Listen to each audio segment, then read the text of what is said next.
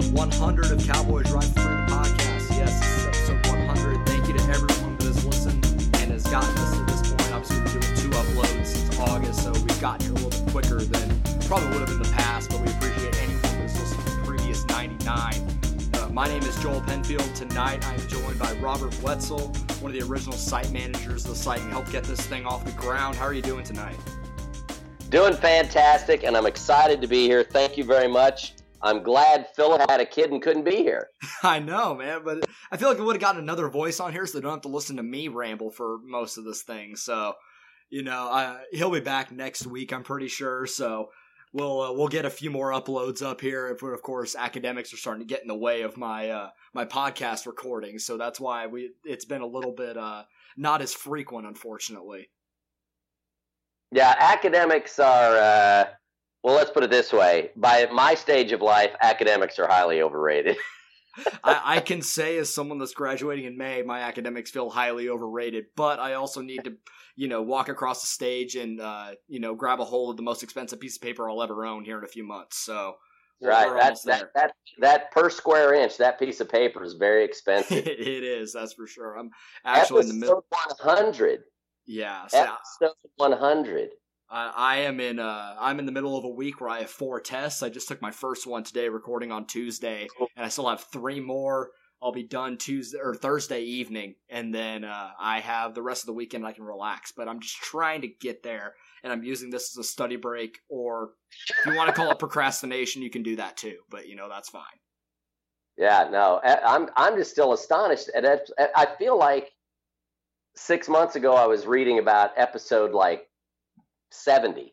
I know, yeah, it's gone by really quick, but I've loved, just doing a couple episodes a week. It's helped kind of get me out of that academic kind of monotony and that funk, and I can just cut in a couple of days a week and just kind of, detox a little bit and just talk about some sports, which is the reason why I love doing podcasts and why I love being able to just, talk about sports, because that's really what I do about 95% of the things that come out of my mouth anyway. So as long as I can get it on airwaves, it's not a bad deal.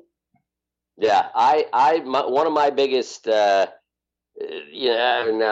of my biggest flaws is trying to work from home when there's a little OSU sports activity. It's really hard for me to step away from our Slack chat and Twitter.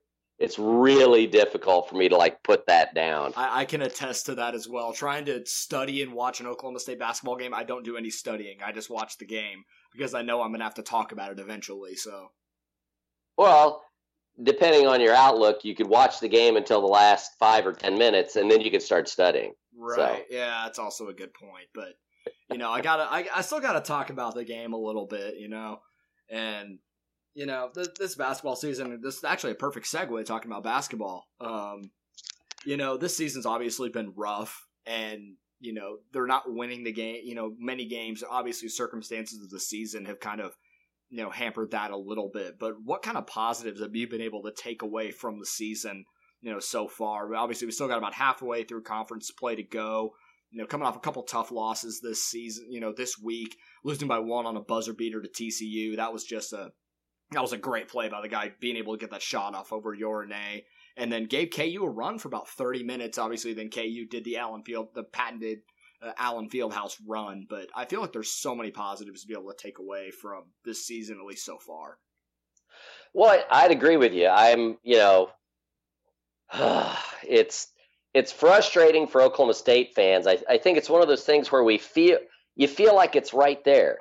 You feel like success is not as far away as the record, is. You feel like it's really close. And are we waiting, after Boynton's first year, which was really impressive, to feel like we kind of have to take a step back?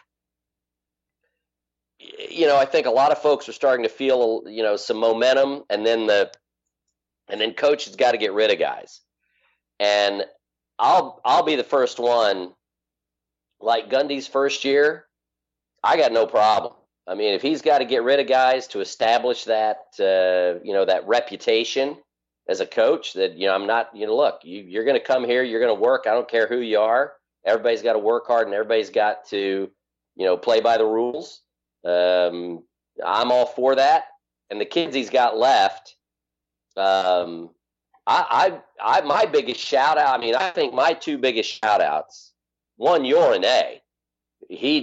Wow. I mean, wow. He's just such a leap in the last 3 weeks, right? And then my other shout out is Dzagwa. That guy is not some defensive dude, right? But he's out there playing as hard as he can play. And when they talk to him after a game, he's saying all the right things. He's being a leader. I mean, and that to me, and I tweeted this out when this whole thing really kind of started to unfold, that you couldn't have, I don't think.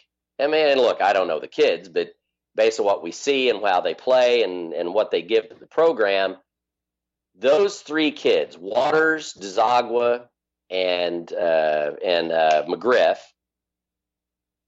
for what they give to the team, for what they're giving to the program right now, they don't deserve to have this happen to them. They don't deserve to have, Coach Boynton to have to kick some guys off the field.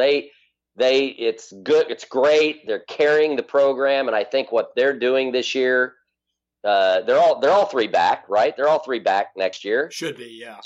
Yeah. I think what those guys are carrying through this season is going to make a gargantuan impact next season. And I think that'll be their payoff, because those guys, I'm impressed with what they're doing and how hard they're playing. I mean, look, if KU doesn't go Villanova in the second half at Allen Field, they were giving KU a game. They were, yeah. And even still, when they were, the game was kind of in hand with KU, it wasn't like they were letting up either. They still, they lost by 12 points, something like that, considering the run that KU went on there. Right after about the under 8 timeout is kind of when things started to shift. But, I can't fault these guys. It's 6-7 guys, really. 6, considering DeMuth has been hurt and has been playing through that, only playing 4 or 5 minutes. Essentially, they're playing 6 guys and are giving and gave the best team for the last 15 years in the Big 12 another run in Allen Fieldhouse, just like they did last season. So I can't take too much away from that performance. No. And it's, I think now for them, it's going to be a question of heart versus legs. Yeah. Because these minutes are going to take their toll. And I would say the last 2 to 3 games of the season, whether it's road games, senior night, whatever it is, I think what you see those guys give, all of them, not just the 3 captains, but all of them, is going to be a harbinger, of next season. Because if Boynton can coax out of them, not just coach, but coax out of them 100%, out of the gas tank right up to the end of the season. I love the comment, by the way. Boynton said, he says, whatever that thing is in people that makes them quit, he goes, I don't have that. I want that statement injected directly into my veins. Like, right. I need that. That's the kind of stuff that I feel like anything he says just makes me want to run through a brick wall. And if he can do that to a fan and someone that will never step on the court at Eddie Sutton Court in Gallagher Arena, I can only imagine what he does for the guys that he is coaching every day and sees every day for hours on end and, on the floor. Right. And it's one thing from a coaching perspective. It's one thing, a lot of people will talk about being a player's coach, right? And I think as a great coach, you have to be somewhere in between. I agree. Right? You've got to be the type of coach that the players have a little bit of that God fear of, almost like a parent, right? If you're doing parenting right, there's a level at which your child is afraid of, holy mackerel, that dude's going to take me out if I really cross the line. But then at the same time, there should never be any question in the player's heart that you love them, that you will go to the mat for them, that you will defend them. And that's a skill as a coach. That is a real skill that gets developed over time. I think it's part of the reason why Bobby Knight probably flamed out a little earlier than he could have, because I think he was a guy that he was a hard nose, and it was his way, and there was no other way, and he anyway, that's a tangent. But I think Boynton is wired correctly. I think the only thing that potentially everybody kind of wonders about is his ability, number one, to recruit people who can stay in the program. Mm-hmm. That's the thing. I mean, that's where, this was his first, let's see, who was Yorane was his first signee, right? Yes. I think he was. It was his first signee. Then he got Curtis Jones. Yeah, because he got him mid-semester, and then he put together the end of the recruiting class when Sema and Shine decided to leave, and that's when he got Jones and Kalu. Oh, okay. Because DeMuth was somewhere in between. I think he was in between Ane and Jones, something like that. Right. Okay. So the question then becomes, I mean, you got, three out of his five initial recruits. Is that an accurate? Well, Cunningham was a grad transfer that came in at the end of the year, so he left the program. I don't think that was necessarily a door hit on the way out, right? Right. But then, so Weathers, Kalu, and Jones. So 3 out of the 5. So if you say not Jones, Weathers, Kalu, and Contravious Jones, right? Contravious Jones, and then Mike Cunningham. So you have 4 guys essentially leave the program in the middle of the season. So if you don't count Cunningham against him, right? So if he has Ane, Curtis Jones, Contravious Jones, Cunningham, Weathers, and who am I? Kalu, right? So there's 6. So 3 out of his 6 kind of initial recruits flamed out. So that's the only thing I would say is kind of hanging out there, and I would give him a pass only for the reason that he was trying to fill, he's scrambling to fill spots. Right. You're scrambling to fill spots, and so you're looking for warm bodies that can play basketball, right? And Weathers could play, Dude could play. Kalu hadn't realized kind of some expectations, I think. Contravious Jones was always kind of a guy who people thought might, he might go away because of whatever, but I think that's the only thing is, to see now the kind of kids he's bringing in as freshmen for the most part, right? So I don't think there's any arguing that from a recruiting standpoint, he's definitely capable. So we'll see. I don't know. It's I'm on the Boynton bandwagon. I'm not jumping off. And I think those 3 captains that are going to be back next year, Curtis Jones is back, DeMuth is back. You've got plenty of kids in the program to maintain the momentum of the culture you're trying to establish, I think. No, absolutely. And I'm going to kind of piggyback off the points that you made with Zagwa and Ane at the beginning of your statement. And I'll start it with the, something I got right and something I got wrong. So I wrote a piece when I went to the open practice that Boynton did before the first preseason game against Ouachita Baptist. And I talked about I'll start with what I got right. And the most vocal guy that I saw on the floor was Thomas Zagwa. And it looked like he had truly embraced that leadership role. It was he and McGriff were really the most vocal guys. Obviously, Lindy was in there as well. But Zagwa, it felt like his mouth was running the entire practice. Just talking to guys, encouraging them, just being that leader on the floor. And we've seen that in his play. It's definitely elevated from the last 2 years. And he's moving up the ranks in three-point shooting. He's scoring more. He's averaging, I think, 11 a game or something like that. So he's becoming more of a moving from a role player into someone that you can rely on to knock down shots. And obviously, as a three-point shooter, it's kind of hard to move out of that role. But he's becoming more than that, in my opinion.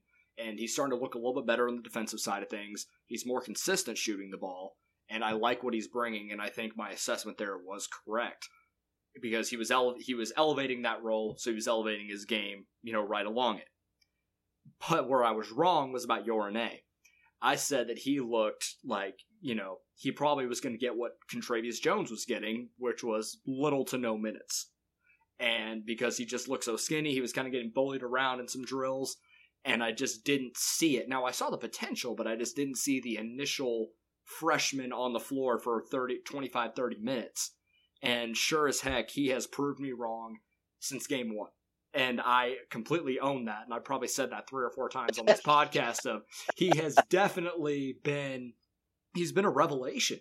Truly. Like, he has been one of the best players on this team consistently all season long. And I have a stat here, and this is from Nathan Ruiz of the Oklahoman. This was before the Kansas game, so I don't have the stats.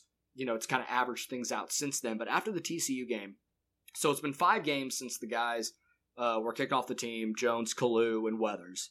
But in those 5 games, Yorane is averaging 10.6 points a game, 7.4 rebounds, 2.2 blocks, in about 31 minutes. Now, what we saw a lot before that was he was getting in a ton of foul trouble, obviously a freshman thing. He was just going to do that. He was starting to jump more. Since then, he's only averaging 2.8 fouls per 40 minutes. And I don't think he's fouled out of a single game since then. So you see the maturation that's happening on the floor right away, kind of baptism by fire, but it's working. And he had 20 points. He didn't miss from the floor against TCU. The only shot he missed was a free throw, and even then he's been really good at the line since, pretty much since the turn of the new year. So he's a guy that Oklahoma State can rely on, and I think I tweeted this, and I just said, Yorane's the best big man Oklahoma State has had since, ? He's been the best guy since probably some guy that I can't name because I've really been only following Oklahoma State basketball for the last decade consistently. I've been an Oklahoma State fan my whole life, but I've not followed it that closely really since before the Ford era, to be completely honest. Full disclosure here. But true post player, I can't think of a single guy that has been as good as him, at least in the last 10 years. True back to the basket guy, right? Because someone said Marshall Moses, but Marshall Moses was athletic as hell. And that dude could, play beyond, 15 feet. He's not necessarily there yet, but son of a gun, that guy is good. Ane has been a revelation this season, as I mentioned before, and I can only imagine how good he's going to be in not even next year, but the year after that. Holy crap, he's going to be an all-conference player, honestly. Yeah, no, I would say this. So, since you're lacking historical perspective here, Joel. Yes. Let's put it this way. I think he is, without question, the best pure post player since Byron Houston. Oh, I think okay. Moving back, Houston came after. Yeah, Byron came after Big Country, right? Yeah. So you've got Big Country, Byron Houston. I think both were really, really good true post players, back to the basket post players. Ane, his abilities right around the basket with the ball. Like he gets the ball and all of a sudden I'm like, no, you're not shooting that. And all of a sudden the ball goes in. Right. Right around the block.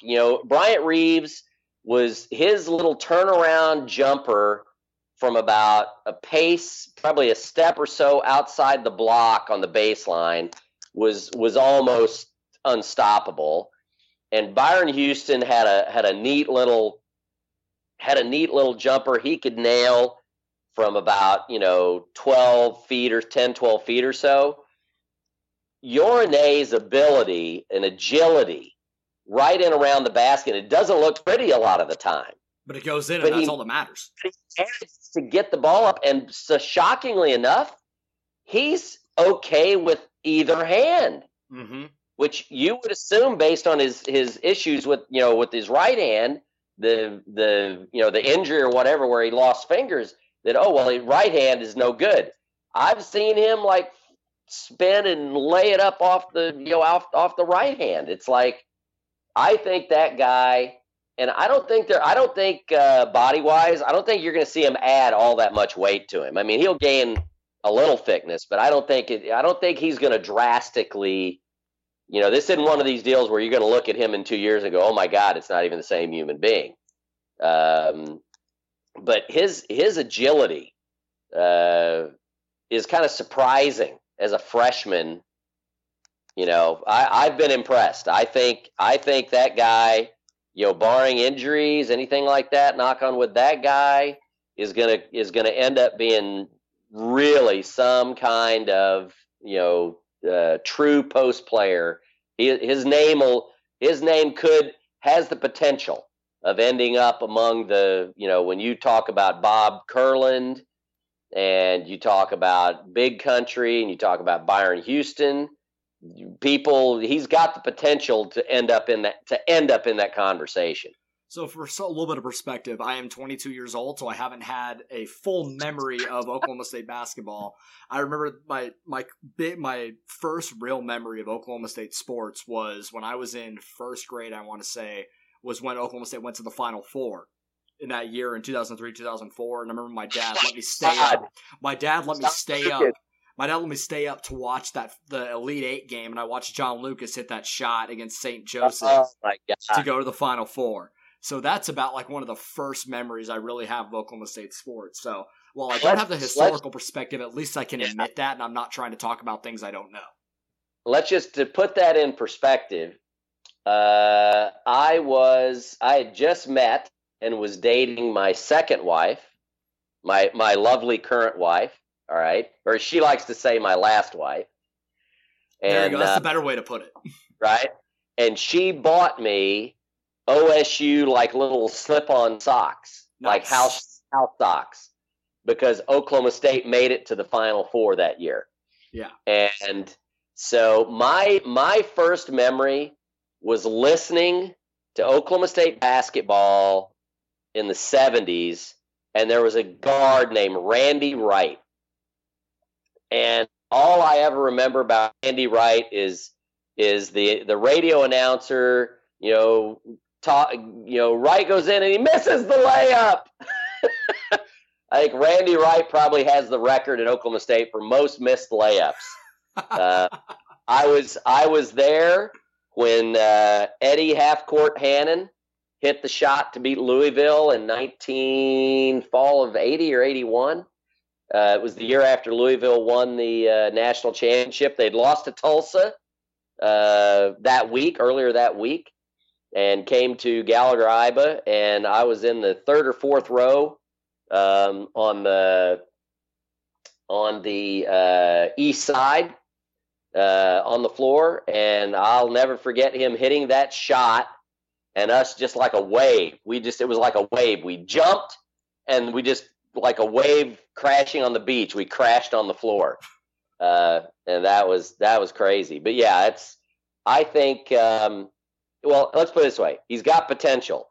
Now, not to dog potential here, Joel, but how about Likely?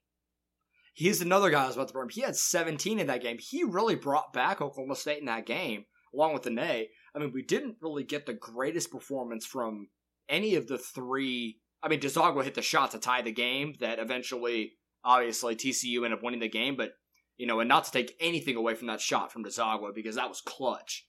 But right. We didn't see the greatest performance from McGriff. He fouled out. And then, we didn't see the greatest performance from Lindy. And then we haven't seen, but he's also been hurt. And he's nursed. Yeah. So to see two freshmen essentially lead the charge back in the second half says so much about their maturation on the floor and what Boynton's able to do coaching them. And they are just, I can't even imagine 2 years from now how good they're going to be. Truly. Right. And I'll say this. So a lot of people try to come up with, well, what's the comp for Likely? And I'm going to pull a rabbit out of the hat here. I'm going to go back to the days of Eddie Half-Court Hannon. Clark. Matt Clark was a guard. And Likely reminds me a lot of him. That anything outside of about 10, 12 feet, the dude's not shooting. he's just not going to shoot the ball. Yeah. But it is so hard to stay in front of him going to the basket because, like a Marcus Smart or a Matt Clark, they have the body. Like he's got some width. People underestimate from a basketball perspective. I'm trying to think of Moses Malone was the famous NBA player who the dude just never looked like he could really jump or anything. Charles Barkley was a better jumper, a better leaper, but the two of those guys, they were broad. They took up a lot of space. And there's something to be said for that.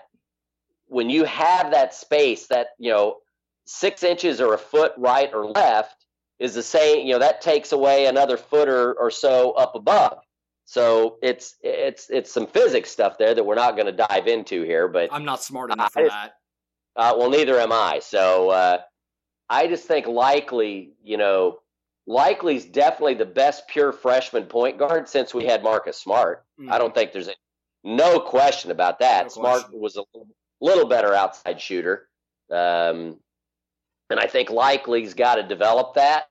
Or I think teams are just going to start to do the Doug Gottlieb defense where they're just going to sit back and say, you want to shoot? You go ahead and shoot. We're not going to let you go to the basket, So what I will say is at least, even though he may not necessarily pose that outside threat, at least he has the confidence to take some of those shots, or at least have the defense give him a little bit of that respect. And I think I'm guaranteed they're going to work on his shot this offseason. And I think next year he may not be always automatic like we see with Lindy Waters and Thomas Azagua, but at least he'll pose that threat. But what I love from him is that at 6'4", he's taking up the ball, but he can guard 1, 2, 3, 4. Oh, yeah. Lock them up. And I love that, especially that's the way Boynton wants to play the game, is that he said from day one, our program is going to be based on hard-nosed man-to-man defense. Everything else will work itself out. And he is the epitome of that. And obviously Boynton saw something in him late in that recruiting cycle to be able to get him. And I mean, he was going to go to Fresno State. And right now he's playing in probably the best basketball conference, top to bottom, in the country, locking guys up night in, night out. So we're seeing what he's going to be. And obviously he's a freshman. We see mistakes every once in a while. Who cares? It's a freshman. It's going to happen, and not a McDonald's All-American freshman, So who cares?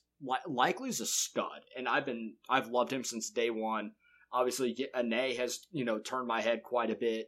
What we're seeing now, and then we have a top 20 class coming next year, Boone twins, Marcus Watson, who, by the way, Marcus Watson's going to be insanely fun to watch. Avery Anderson, along with guys like Lindy Waters and Dezagua and McGriff as seniors. I think we're going to see a huge step forward from the program next year. It may not be great, may be from 9th to 7th, but we're going to start seeing those steps forward, and I don't think we'll see those same steps back like we've seen this year. Now, so here's a question for you. Is Lindy Waters capable of being Jimmy Chitwood? Can you elaborate on that real quick? I've seen Hoosiers, but so my point being, is he capable? I'm not talking about physically, because the dude is one of the purest shooters I've ever seen at Oklahoma State. I mean, there's guys that could shoot, but their motion didn't look pretty. Like it wasn't like Forte or Page, those guys. His stroke is so ridiculously beautiful. It's pretty. It's everything he shoots. You're like, when it doesn't go in, it's like, what the hell was that? Right. Okay. But mentally, is he capable of being a guy who would say, give me the ball, I'm going to go get my shot, and I'm going to drill it? Because he doesn't. I'm not getting that from him. Now, some of it could be he's got a little nagging, kind of lingering deal with the tendonitis in the knee. But he's a dude, at this point in his career, this is his, third full year of playing. I don't think his ability to shoot is in any question. And I don't see a guy who's like, hey, man, if I'm open, I'm pulling the trigger. Because he's like hesitated a lot. And I agree. And that's been kind of my biggest thing. And I've mentioned that on earlier podcasts early on in the season. And that's always been kind of a frustrating thing for me with him. Now, I also saw him kind of start slow last year as well, so I wasn't going to put too much stock into it because I knew he would kind of move into like what we saw at the end of last year, where he was just a sniper and was just automatic, night in, night out. And we've seen that at times this year. The South Carolina game, to me, was, I thought, a turning point for him, or even though he didn't have his greatest shooting night, I think he went 5 of 13 or something like that, but he was aggressive and he was looking for a shot, and when the shot was there, he was going to take it. And then I just haven't seen that since. I think a lot of it is the kind of the pressure that Boynton has put on him of, you are going to be a guy for me and I need you to handle the ball. And I think he's focusing more on facilitating more than shooting at times. And I could be wrong on that, but I think that's what I'm seeing right now. I definitely think he's as good as he is more of a role player than a guy that is a go-to number one guy for a team. And I think we will honestly see a better Lindy Waters next year when there's more talent on the floor as freshmen than what we are seeing this year. And as good as he is now, and to me he's an all-conference guy, maybe not first or second team, but he will be on the all-conference list somewhere. We will see a better Lindy Waters next year when there's someone that can handle the ball consistently and get him open shots. So that's my 2 cents on it. No, I'm with you. I'm 100. I was formulating that thought, but I didn't want to hog all the airtime, and you stepped right into it beautifully. I think that's a great take. I think he will always be a much better player when he is not the focus. It's kind of like what we saw with Jeffrey Carroll last year. Yeah, honestly, I think Jeffrey Carroll's junior year was his best year when he had Jawan Evans at point guard. He was still really, really good his senior year, but he just wasn't as good because he didn't have someone to kind of take that focus off him just enough to get him that open shot. And I think we're going to see the same thing, but it'll be instead of what we're seeing right now with Lindy. And I think it would be a little bit different if Michael Weathers was still on the floor and some of these other guys. Instead of Lindy being a focal point, I think next year we'll see an even better guy, because he's not necessarily always going to be that focal point, or there's more talent on the floor and he's able to get an open shot because they're kind of looking away from just that half second. Because if he gets that half second, oh man, that ball's going in. It's like, who's got a quicker trigger than Desagua? Holy crap. It never looks like he's set. No, that's that's the fascinating thing for me is that he and Lindy are obviously two great shooters, but they're two very different shooters. To me, Lindy is much more of a lower body shooter. Like his feet have to be set for him to be able to get his shoulder square to go. If Dezagua's shoulders are somewhat square, he's going to pull. And the thing is, his feet could be looking toward Boynton at the freaking bench, and that ball, and if his shoulders are facing the basket, he's going to go. And it works in two different ways, and it's fascinating. Yeah. Half the time it looks like he's like sideways or he's moving sideways when he shoots the dang ball. But it goes in, and that's all that matters, right? It can look as ugly as hell. I mean, Sean Marion made a career of having the ugliest shot in the NBA, but it went in. That's all that matters. It went in. That's it. Exactly. I'm just giving you a warning that we're edging close to being kind of having for the 100th podcast. You're edging close to being able to go 100 minutes. Yeah, I feel like the conversation's good enough that I think people will somehow listen. They'll probably listen more to you than me. I think they'll just skip through that because they hear me enough. But I think this is going to be, still going to be a good episode. Now, before we go down another rabbit hole of talking about Oklahoma State basketball history, let's go into football for a second here. Obviously, Philip and I have talked about Sean Gleason becoming the offensive coordinator, and there's another episode coming up later this week where I dive deeper into that, but I'll preview that for just a brief second. And then obviously I haven't gotten to talk about it yet, but over the weekend, obviously Josh Henson goes to Texas A&M, and then we're all sitting around in Slack going, I wonder who he's going to hire next. How long is it going to be? And then the next day he hires Charlie Dickey, who was the Bill Snyder's offensive line coach at Kansas State. And within a day, I don't even think it was 24 hours yet. And we had a new offensive line coach who has led some great offensive lines at Kansas State. Obviously, they played joyless murder ball in the Big 12 and just ran the ball down your throat. Their offensive lines were consistently always great, always churned out guys to the NFL. This, to me, was a slam dunk a hire as you can get for Mike Gundy and Oklahoma State.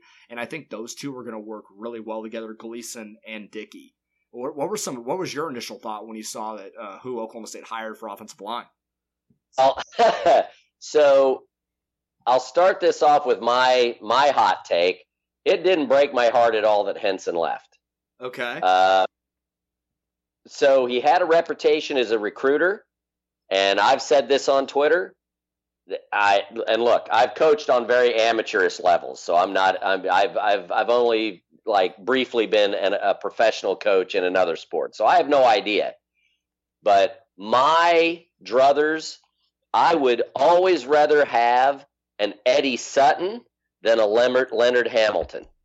Okay? Because I don't care how good you can recruit, you have to be able to coach them up on the field. Yeah. And I think that while Josh Henson can go out and recruit guys, to me, if either you're recruiting to a level that when they trot out on the field, they just look different, or you're coaching them on a level that when they run plays, they look different. And to me, for all the yap about Josh Henson being a great recruiter, offensive line, and okay, you can talk about, he didn't necessarily have that much time and whatnot. He wasn't such a great, look, he could be a great recruiter, but he wasn't bringing in kids that are going to like Bama or Texas. He's not bringing in beasts. He's bringing in kids you got to develop. So then you got to work with the kids you got. And the kids you've got weren't looking all that drastically different. It's not like our offensive line from 2017 to 2018, took a step forward. They really, as far as I'm concerned, didn't take much of a step forward. In fact, they gave up more sacks last year than they did in 2017, which some of that's, the fault of, the quarterback situation, obviously. But I personally, Henson left, and I was like, okay, I'm kind of eager to see what's going on. And then when he hired Dickey within 24 hours, my first thought was, you had this in the hopper for about 3 weeks. Yeah. You don't just trot out the back door and go, hey, Charles, you want to come down to Oklahoma State and coach? My guy just left. So they had that. I'm sorry, but they had that thing cooking for a period of time. They were just waiting I think they're just waiting for the official announcement from A&M to then make the official announcement about Dickey. I love the hire. I love it. Love it, love it, love it, love it, love it, love it. Love the hire. Love the hire. I think this is a step up. I think this is a chance. I think, obviously, if the guy, based on what you said, the offensive line should look different. It should look different to us this coming year. What we get out of the offensive line should look different. I would expect Oklahoma State, when they need to get a yard, then you feel like, yeah, they're going to go out there and they're going to get a yard. I would expect them to look different. And I think that this intersection of the offensive coordinator and this new offensive line coach it might be the most fascinating dual hires Gundy's ever made. Same side of the ball. My take on Yurcich leaving is somewhat similar to Henson leaving. I think Yurcich was a good offensive coordinator, wasn't the greatest. More of his offense ended up in the bottom half of my article I did a number of weeks ago about non-scoring drives. 4 out of his 6 offenses ended up in the bottom half of those rankings. So I think the hire of Gleason, I'm very interested to see what he does, because he showed in his last 2 years at Princeton a far greater willingness to adapt to, I would call it radical adaptation. So 2 years ago, he had a pocket passer, right? And that's how he designed that offense. And last year, he had a Colin Klein with a better passing arm. And so he totally retooled. I say retooled is a bad word. He totally adapted his offense to that specific guy's thing. And I think the fact that you've got an offensive coordinator and an offensive line coach that are both coming out of systems that featured the QB run game as not just a decoy thing, but this is a major part of the offensive game plan. The willingness to take the quarterback and not just flare him out on like a zone read keeper that's more like a naked bootleg where you catch the defense off guard. You're talking power running game where you're going at people and the QB's going right up in the middle of the soldiers, man. And my question in that, and I'm loving the idea that these guys can adapt to the talent you have. My biggest question there is Mike Gundy going to let them run Sanders or Drew Brown on the QB power run game, say 25 or 30% of the time? I mean, big question mark. Is he going to let Gleason have Drew Brown and Sanders on the field at the same time? Oh, I really love that. Just for, yeah, like, I mean, if you go back to that interview that I did with Dan Casey last week, which was awesome, just a little bit of insight. Incredible interview. Yeah, and he said that when he played at Davidson College and they played Princeton, they had two quarterbacks on the field at the same time. I don't think Gundy's going to let him go that crazy, at least in year one, but I think it'll at least be interesting to see how the two work together. And I think the air raid, I think it's fascinating how Gleason has so many air raid concepts, at least in his passing game, but his running game is we're going to run this thing down your throat and you're not going to stop it. And that works just like what Charlie Dickey ran assignment-wise, and obviously Adam Lunt's going to be able to talk about this a little bit more than I would.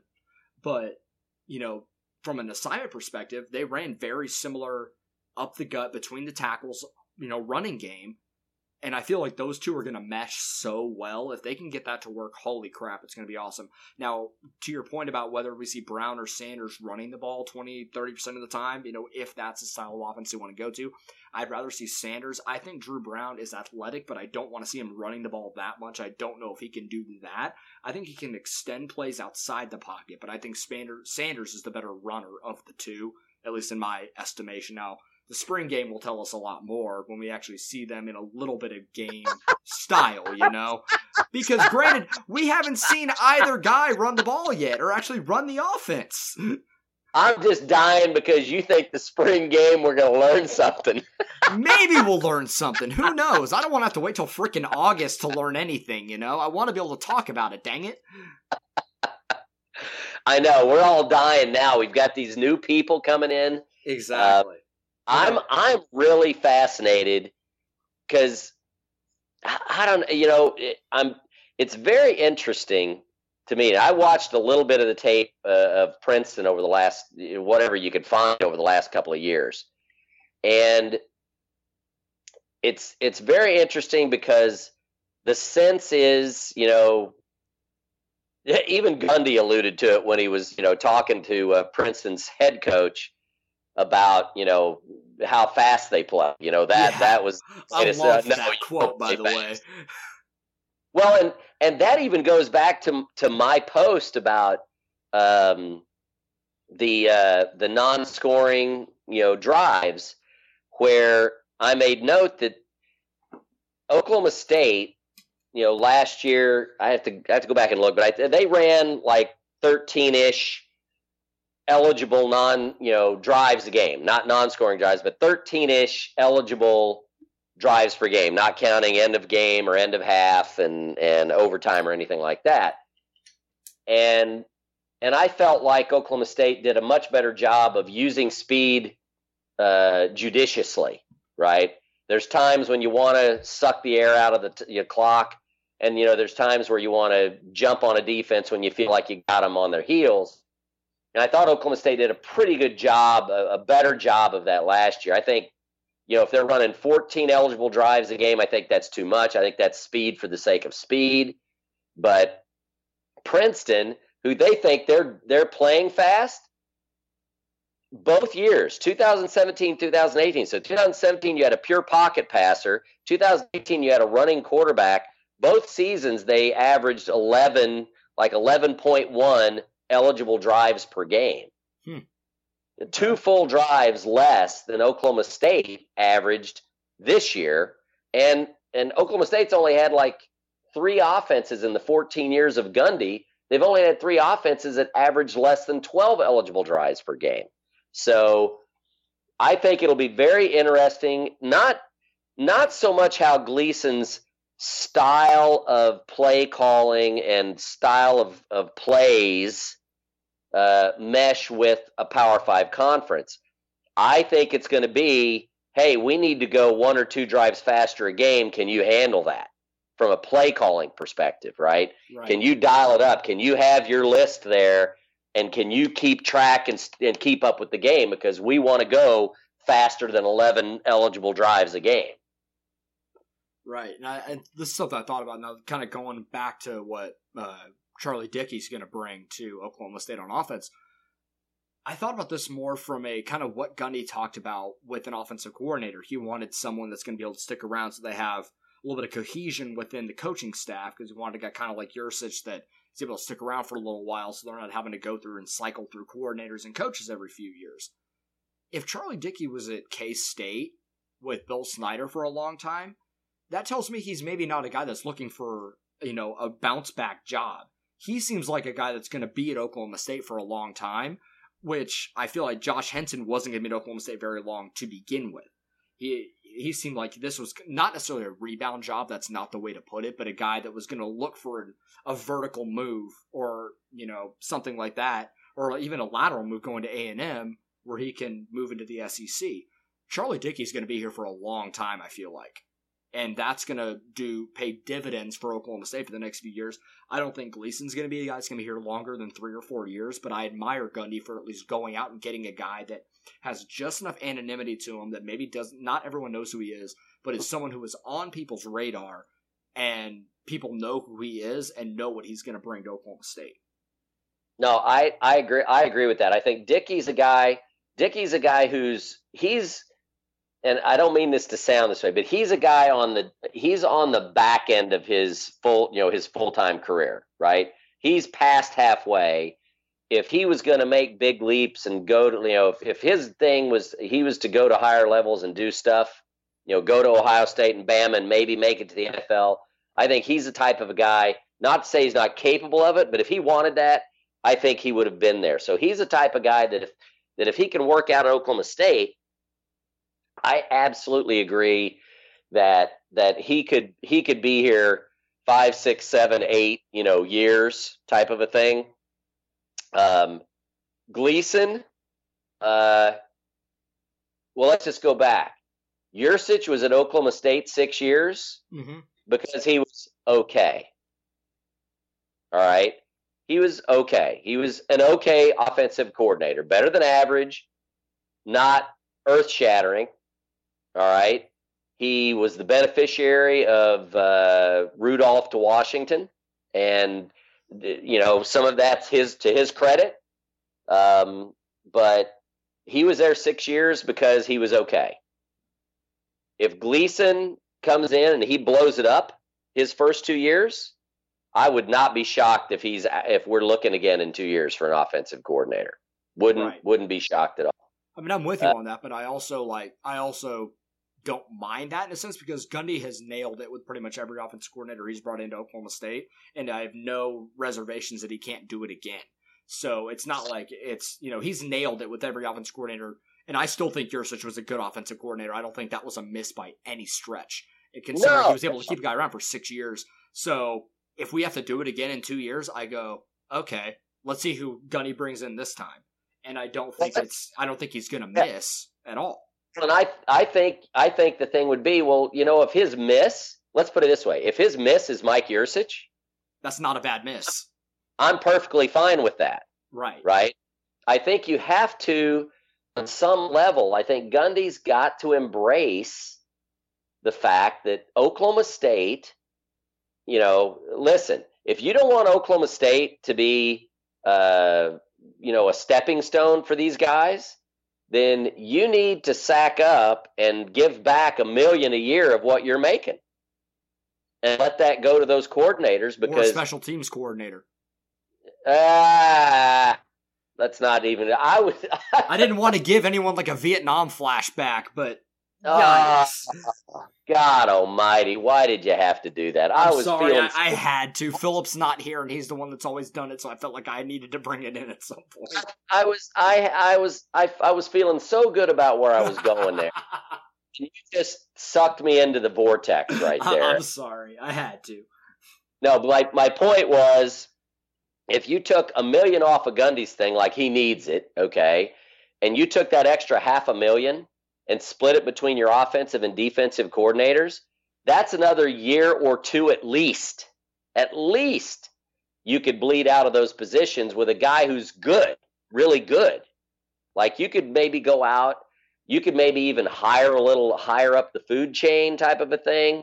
Maybe you steal a good guy from a Power 5 program, right? Who knows? But I think Gundy has to embrace the fact that, look, I want to go out and find the best guy I can find. And, if I'm only going to have him 2 years, then that's what it is. But you got to find the best people you can find. That's, to hire, if you can't have at this level of play, you cannot have the attitude of, I need to try to hire a guy I can keep here for 5 or 6 years. Right. No, you need to hire talent first.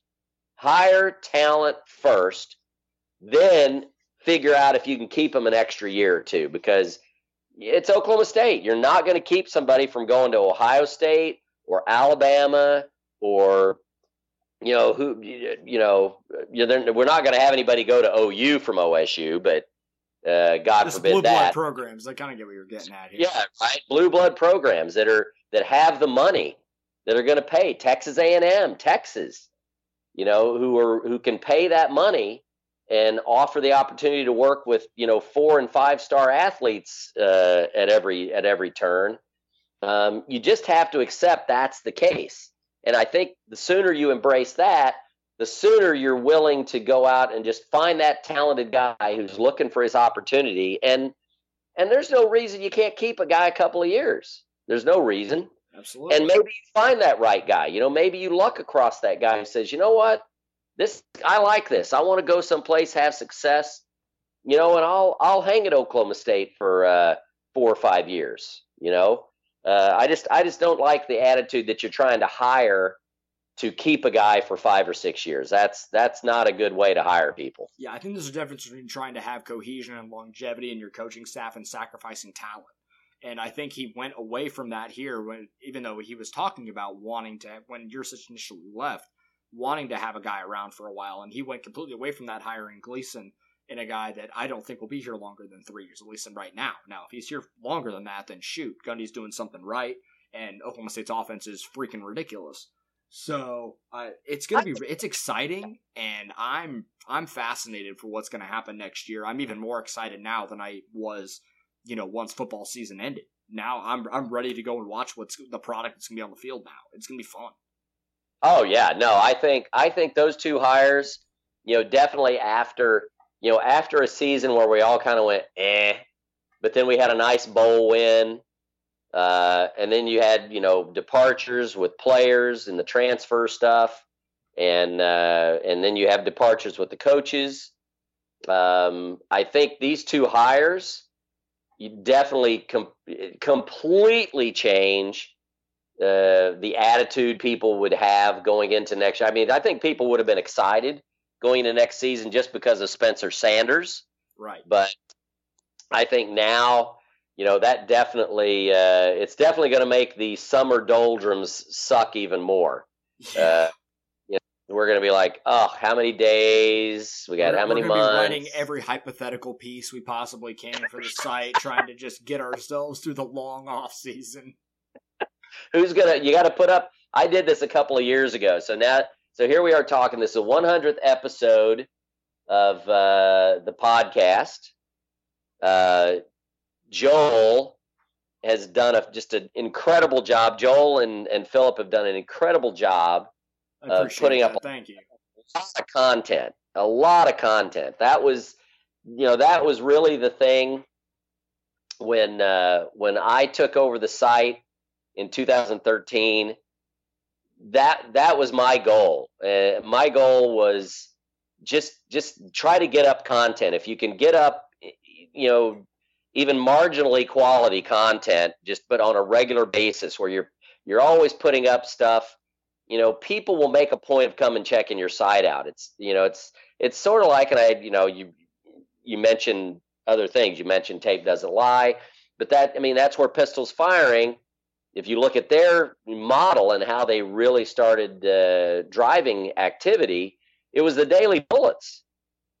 I mean, that was the calling every day. Every Oklahoma State fan on the planet, went to check out the Daily Bullets because it was regular, consistent content being posted, and you didn't have to tweet it out.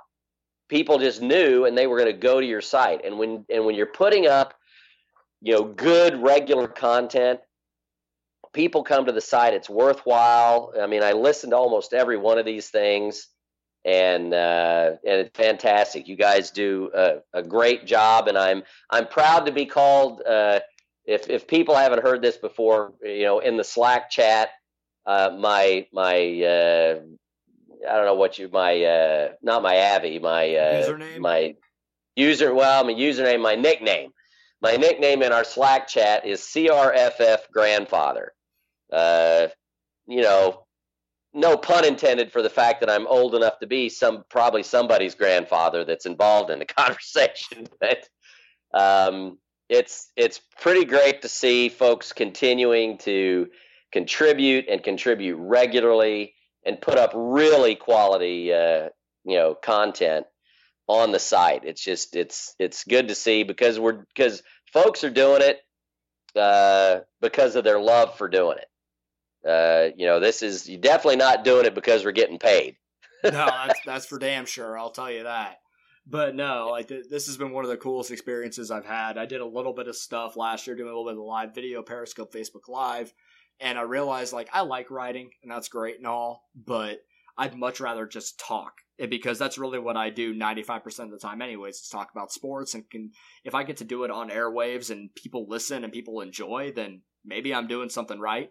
So this has been a lot of fun. I've done 40 episodes of this. It's been worthwhile every single time I hit record.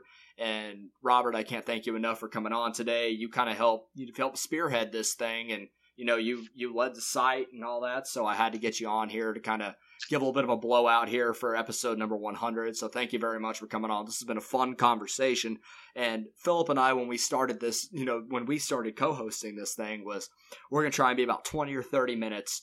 Just a quick little burst, and I'm pretty sure we're running pretty close to an hour at this point, but it's not like it's been us rambling most of the time. This has been a really fun conversation. I really appreciate it. Before we wrap up, plug your Twitter here real quick for anyone that cares to follow your Oklahoma State tweets.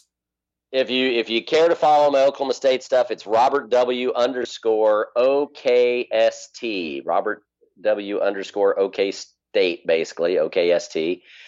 And I would say this, length of podcast is either over or underrated here. It's quality of the content. Tape Doesn't Lie regularly goes like an hour and a half, close to it. And so if you're putting quality stuff out there, people are going to listen. You folks that are listening, don't ever have, if these guys go over 20 minutes, don't start turning them off. You got to listen to this stuff. This is good stuff. And FYI, keep an ear out, folks, because Joel is going to be making a guest appearance on another podcast here soon. So you want to be keeping your ears out for that. Yeah, I might as well just preview it now, because this is actually going out on Wednesday morning, so hopefully y'all are listening then. But at some point later this week, I'm actually doing a joint podcast with the Tape Doesn't Lie guys, Mitch Gift and Adam Lunt. We're going to talk about kind of the stuff that Robert and I mentioned here at the end of this episode with Sean Gleason and Charlie Dickey, and what that's going to mean to the Oklahoma State offense for the 2019 season. I'm really excited about it. I love listening to their podcasts, listening to every single one. I've tweeted this out probably 5 times during the season. If you've never listened to Adam and Mitch talk about and break down Oklahoma State games, you're doing yourself a disservice. They are so good at what they do, breaking down the game analytically, way better than I ever could. I love the game, but man, they know it on a level that's, way superior to me. So I'm going to sound like the dummy here on this next episode, but you at least get to listen to them more than me. So that's the good thing here. But you can follow me at JT Penfield. Be sure to follow the main site at Cowboys RFF. Also, if you're a Royals fan, follow at Royals Farm. I got an interview with podcast about 3 interviews coming up later this week, including a top prospect in the Royals system. So hopefully you guys get to listen to that. Thank you very much to everyone that's listened to the previous 99 episodes, even before I got there when Kate and Dustin were doing this thing. It's been a wild ride. It's been so much fun. I've enjoyed every minute of it. Thank you to everyone, and we will see you on the next episode.